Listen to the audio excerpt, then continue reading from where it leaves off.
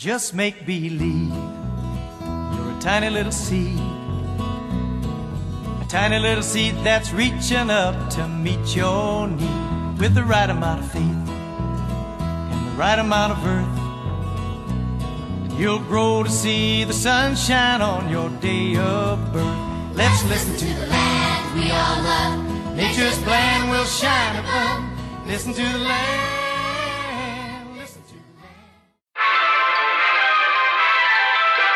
Welcome to Detour to Neverland, where you are the author of your own Disney story.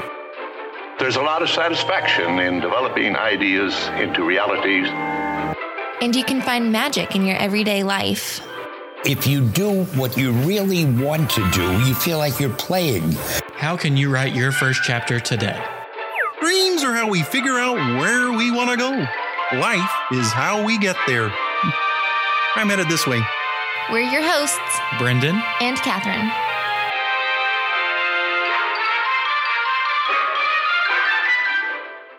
Welcome back to Detour to Neverland. Today is episode number 201. This is our storytelling series where we are taking a look at Disney attractions and trying to learn more about them or view them in a different lens so that next time we experience them, we'll catch something new or we'll have a deeper appreciation for the storytelling aspect of that particular attraction. Unfortunately, this episode, I'm going to be doing it solo. Catherine sustained an injury this week, and she's not going to be able to join us. I can't believe you just brought that up. So I did sustain an injury yesterday, actually. I don't know if you know this, but corgis shed a lot. So we do a lot of vacuuming in our house, and I lost a fight with the vacuum. It reared back and literally hit me in the lip and busted my lip. So it's kind of an embarrassing story. It was like you were using the wand and it had some tension on it. And it came up and it hit you in the mouth. So I'm the real hero of the story. I then swooped in and I finished vacuuming the rest of the couch. So it was actually really painful. Well, I'm very, very proud of you for pulling through and being able to do this episode with me today. Thank you. So thank you for joining us. Today's topic is living with the land, which I think is a little, this is one of the first attractions where we've done it where it's a ride, but it's not really a ride. It's really more about the educational aspect of it and the information that you receive. So this was kind of a challenge to look at it through a storytelling aspect. But it, again, like we're learning each and every time, it is much deeper than we previously thought.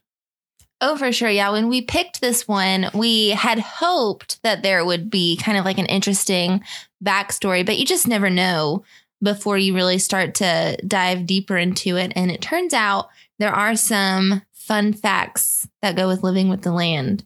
But first off, we're going to do the ride walkthrough. Yep. So Living with the Land is located in the Land Pavilion of Epcot and Walt Disney World, which makes sense and already sets you up for what you are to expect in this attraction. Upon arriving at the attraction on the first floor of the pavilion, you will see the queue, which is pretty small and consists of some colorful murals and quotes that reflect the importance of nature and taking care of the planet.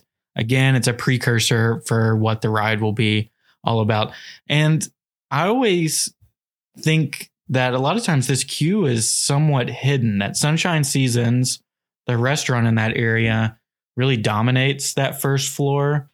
And there's always a swarm of people. Not right now, but there's normally on a normal park day, there's a swarm of people congregating near the entrance to Soarin'. And I don't know why, because it's a wide open space, but there's always, like, as soon as you come down the stairs or come down the escalator, there's just people standing around.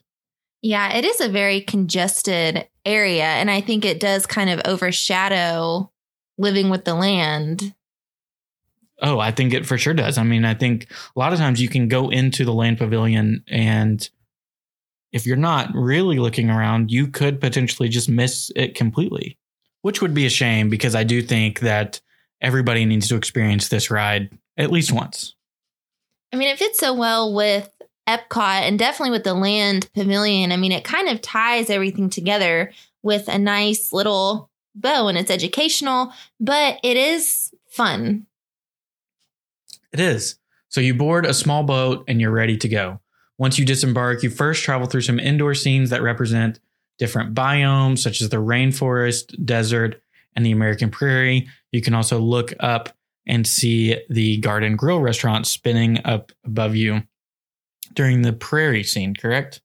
Yeah, but to me, that's also pretty hidden also. Like if I'm on the attraction, I feel like you really have to look for it. Like there's so much to look at in the actual like biome part. I don't know. To me, the Garden Grill doesn't really stand out. You notice it more from Garden Grill looking down. Yes. Rather than looking up.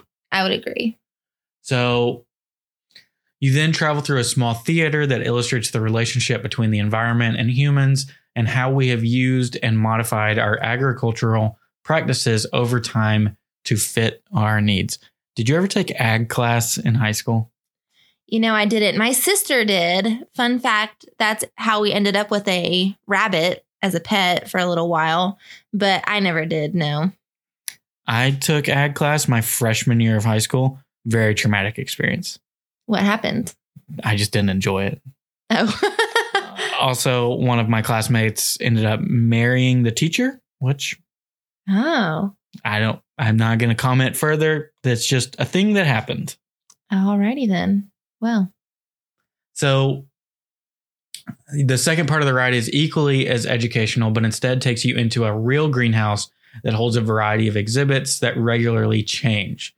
Here you learn about agricultural practices and innovations that better help people live with the land. Ba-dum-bum.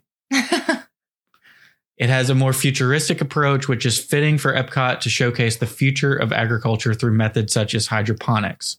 There are 5 sections to the greenhouse, which can also be referred to as a living laboratory. They are the tropic greenhouse, the temperate greenhouse, aquacell, string greenhouse, and the creative greenhouse. Which one would you want to be assigned to if you were a living with the lander? I mean, tropic greenhouse sounds fun because, I mean, everyone loves tropical plants, but creative greenhouse obviously speaks to you. I would not want to do the aquacell. Do you know what they have there? No. It's the fish. That sounds awesome. I wouldn't like that. Do you think it smells? Probably. Yeah. This is also the part of the attraction where you see workers tending to the plants and tours taking the behind the scenes tour, which we have never done. I don't understand how we've never done that. People rave about behind the scenes. We got to do it.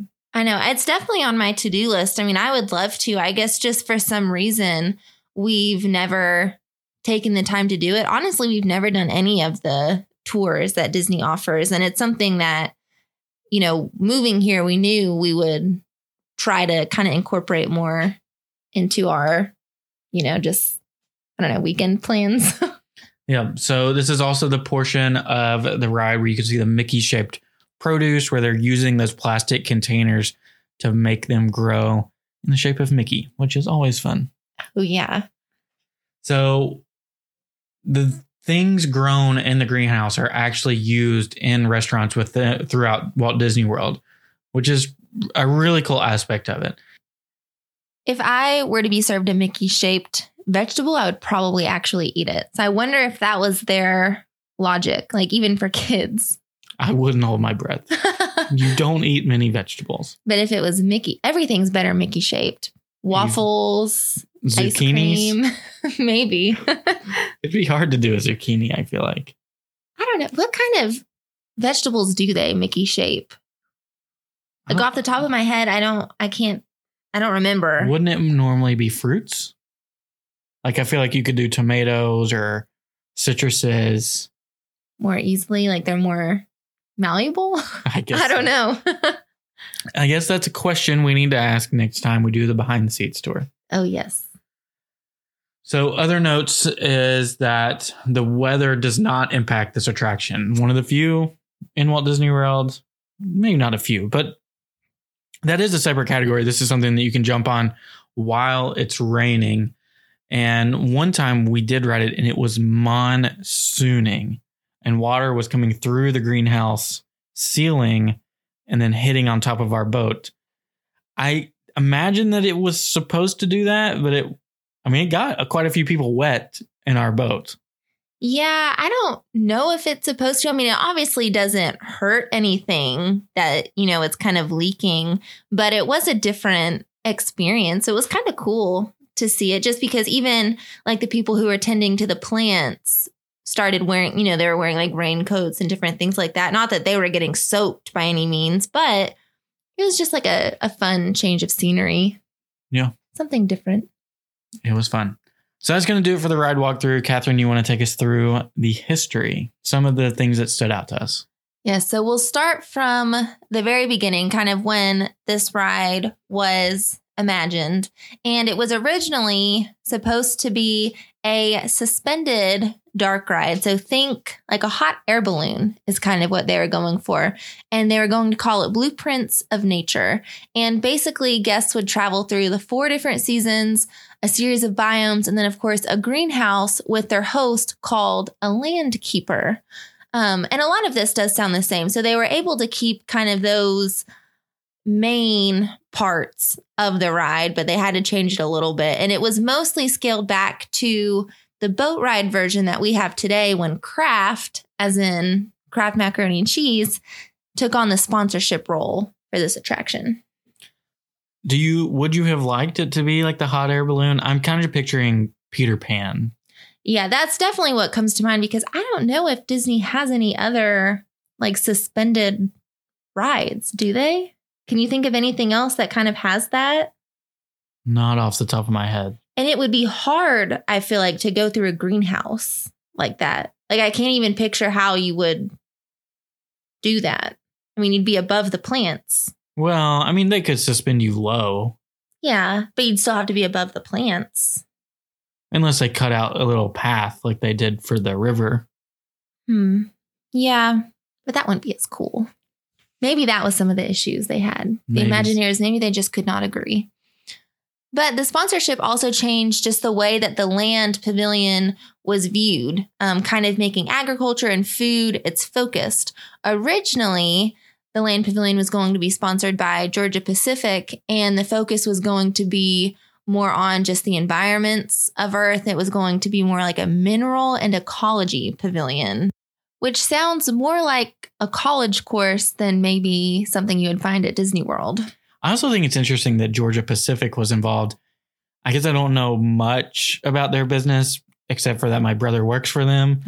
And I think of like paper products. Like, I think you see Georgia Pacific on the paper towel dispensers or on a piece of cardboard. Well, maybe that's what they were going for, like environmental friendly kind of thing. I don't really know, but that could kind of tie in together, like recycling. I don't know. Maybe. I didn't know Georgia Pacific was on the forefront of that fight, but more power. Maybe they're not anymore. But Living with the Land did debut with Epcot on opening day.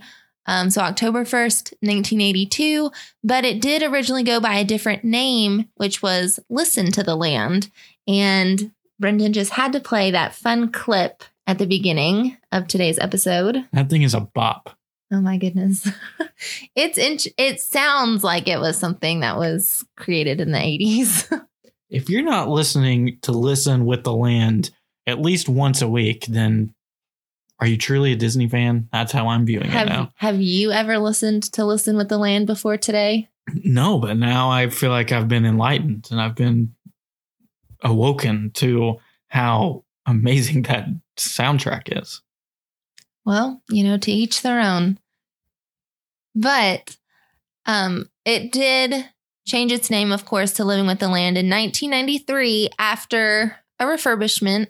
It's gone through a few, well, I don't want to say nothing major, because a pretty major thing did happen. When Listen with the Land first opened, it was originally narrated by a cast member. But that changed in 2006 when the ride received a pre-recorded narration by Mike Brassel. And his other claim to fame, Brendan, do you know what it is? Nope. He is also, or was narrating The People Mover for a period of time. Legend. How cool is that? I feel like once you get in with Disney, like they keep you, like they find lots of different jobs for you. Like Josh Gad. Yes, that would be another good example, I guess. But I do wonder what it would have been like to have a cast member narrate this ride. And obviously, we would have been going to the parks before 2006. I just do not remember ever having an actual cast member narrator. Do you? I do not. So I kind of wish I did. I feel like it would be interesting. And the reason they did that at the beginning was because, the greenhouses do change and they do grow different, plants and try different things. So they didn't want to have something pre-recorded because they would have to continue to go in and edit it. If you have a person who can kind of change the narration based on what's there, it's more, accurate or up to date. And that would be pretty cool. I wish there was still a cast member there. I'm always in favor of having a live person instead of the narration. This is a whole different topic, but I think that was one of the biggest issues with Great Movie Ride as time passed. That having a live person speak to you is always the better choice. Well, it makes it so that it's more, it adds to that rewritability, because you never know what they're going to say. Or, are they going to add in a little joke? Are they going to tell you a new fact that you've never heard before? It also kind of makes me think, like, what if they did keep the narrator? Do you think they would have ever considered pivoting it to be more like Jungle Cruise, like a humorous? No. I don't think a sponsor would allow that.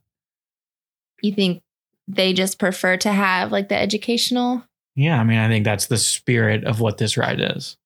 It is, but you have to wonder, like, what would that be like? I bet they could come up with some good jokes. Maybe like a joke here or there, but not like completely satirical like Jungle Cruise. Yeah. Just a thought, just something that popped into my mind. But the first half of the ride, because we have talked more about the greenhouse, I guess. The first half of the ride, when you're cruising through those different biomes, a fun fact here, and we're starting to tie some of our storytelling episodes together here. In the American prairie scene, it said that the buffalo and the prairie dogs that are used there were originally from a Magic Kingdom attraction. And that attraction was Western River Expedition. R.I.P. Which is so cool because we literally talked about that last week. And I never would have imagined that we would have heard that name pop up again. But apparently, Disney is very good at finding new homes for old animatronics. They like to be very resourceful. That's basically what they did here. I guess when that project got scrapped, they took those figures that they had already made and they put them in Living with the Land. That is so fun. Cool. Do you think Mark Davis touched them? Maybe. That would have been cool. Or maybe he just oversaw them. Maybe so. Yeah. But that's about it. It's a good overview of everything. Of course, we didn't get into all the nitty-gritty details, but those are the highlights. Yeah. So let's take a quick break, hear a message from our partners, and then we'll be back for the rest of the episode. Things in our lives are going to start getting much more hectic as summer comes to an end and school is in full swing. That means we have to work smarter, not harder, especially when it comes to social media. Using a tool like Tailwind helps with that. You can schedule out your posts, find relative hashtags, and then set it and just forget it. You can sign up for your free trial of Tailwind today by visiting detourtoneverland.com/Tailwind, or you can click the link in the show notes. So what were some of the takeaways that you took from this attraction? Well, I do think, in just looking at Epcot as a whole and kind of the vision and the goal for Epcot is just that when we think about the future, there's often a lot of things that we don't even consider or imagine. And, I do think that agriculture is one of those things. It is something that for most of us, we kind of take for granted because we don't see all the work that goes into it. We just go to the grocery store. We usually think about, technology or jobs. And I do really appreciate this ride when you kind of see, the futuristic approach that they're taking in some of the greenhouses and some of the new methods that they're trying, and just kind of seeing how far we've come in agriculture. I think it fits in well with Epcot, and I think it's just a nice tie-in. I also really like just learning that, it has those animatronics from Western River Expedition, because I think it gives me something to look forward to next time I ride it. Like, it's always fun to go through the greenhouse. I feel like the greenhouse always kind of steals the show, but I do have a newfound appreciation for the prairie dogs and the buffalo. I like the old farmhouse with the chicken and the dog sitting out there. Oh, fun fact, that dog supposedly it was made to look like Walt's dog. I did not know that. I read that somewhere. It may or may not be true. I do know the mailbox is number 82 for the year that Epcot opened. Mm-hmm, that's true. And that leads me into my takeaway, which is I never got to experience 80s Epcot or really even early 90s Epcot. I was born in 92. So by the time I was cognizant, it was basically the millennium at that point. But I do feel like Living with the Land gives me a little glimpse into that period of this park that so many people fell in love with. I mean, you talk to anybody who grew up in that time period, going to Epcot and getting on Horizons and, all of these different attractions that meant so much to so many people, and old school Figment and all of those things. And I think Living with the Land is part of that same narrative. So I'm so appreciative that it's there so that we can just get a little glimpse of what that perfect mix between education and entertainment can look like when it's done correctly. So that's kind of my biggest thing. So let's hear from some of our listeners. We asked our Facebook group, Detour to Neverland podcast community, for their thoughts on Living with the Land. And we have a couple of responses going forward. If you would ever like to have your response and your score read on the show, head over to our Facebook group. You can find it in our show notes below, or just search for it. And that's where we ask for this every week. So our friend Lauren said, oh my gosh, okay, this is a major fave of mine. I love the themed immersive rides that transport you and are unique. The more the time goes on, the more I cherish it's due to Disney slowly eliminating some of the classics. And I do think that is completely fair, that this is sort of it's a type of attraction that it seems like they're slowly getting taken away. Something makes me think that Living with the Land will always be there. Well, I do think because it is attached to the greenhouse, and that is such an interesting part of the land pavilion, but it also has a very practical use, like we mentioned earlier. I mean, it's hard to get rid of, and it's hard to kind of do anything else with it. I mean, they legitimately use the things there, so they can't just like rip it up and do something like virtual there because it would hurt them. So I think that's part of it. Our friend Jake said, I've always wanted to do the Behind the Seeds tour. Same. We'll get a group together once it's safe to have groups again. And we'll all go do this and then ride this. I feel like that would complete the experience.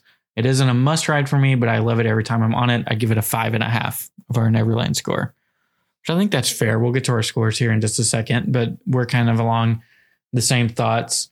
Our friend Ryan gave it a 7.25. I gave it a point for don't change it because there wasn't an option for, I don't care if it's changed. It hasn't really been the same since I got rid of the live narrator. And I think that's completely fair. And I think, unfortunately, a lot of decisions are made based on budgets. And I would imagine that's probably why the cast member narrator was taken away. And I wish that I could remember it or experience it we tried to watch some YouTube videos of it, and that's a hard thing to encapsulate in a video. Yeah. So I don't think we have the full appreciation for it, but I trust your opinion to say that if it was that good with the cast member, I believe you. And then our friend Ashley gave it a total of 6 points. I love this ride and have to ride it at least once every visit, but it's not my most favorite. Would definitely recommend this attraction to first-time Epcot goers. It's very interesting and you learn a lot. I completely agree with that I think if you're trying to explain to someone, especially the future world type part of Epcot, what is it supposed to be? Lately, we're all over the place. I don't think any of us really know until all these changes take place. And then hopefully we'll get a real theme put in place that's cohesive. But just for, that attraction by itself, I think it encapsulates so much of what Future World is supposed to be. It's edutainment, it's relaxing, and it's something that you can go on repeatedly and see different things. That is true. It still does have a good rewritability, even without the live host. Although I think that would definitely make it better. All right. So we got to give it our score. We do. People are going to be mad at you. Well, I'm going on the rubric. So I guess that means I'm going first. So this one got a 4.5 for me. And before you start booing your, I almost said TV, not your TV, wherever you're listening this from, it's mostly just because I did give it very low scores for, it's not really one that you would fast pass, which I think a lot of people can agree with. It's not really one that I would wait for a long time. And it's not a thrill factor.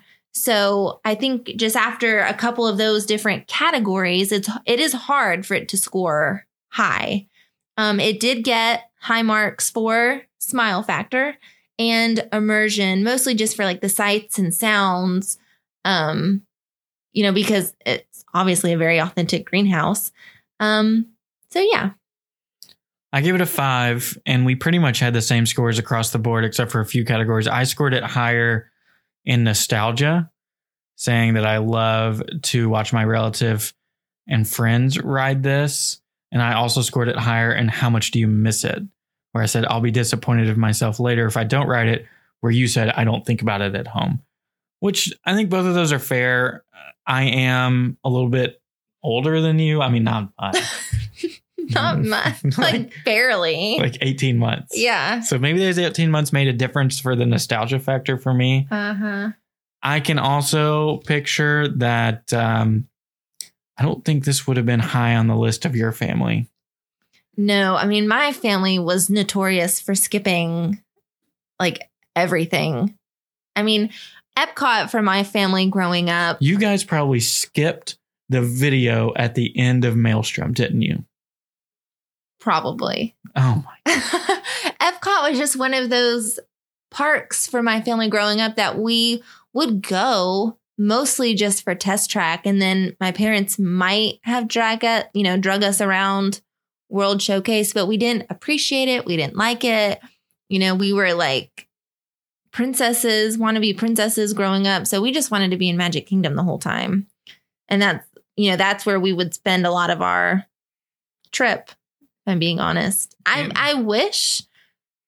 think now it's exciting to have a better appreciation for Epcot, but I just didn't growing up. So there's really no nostalgia factor for you? Not at all.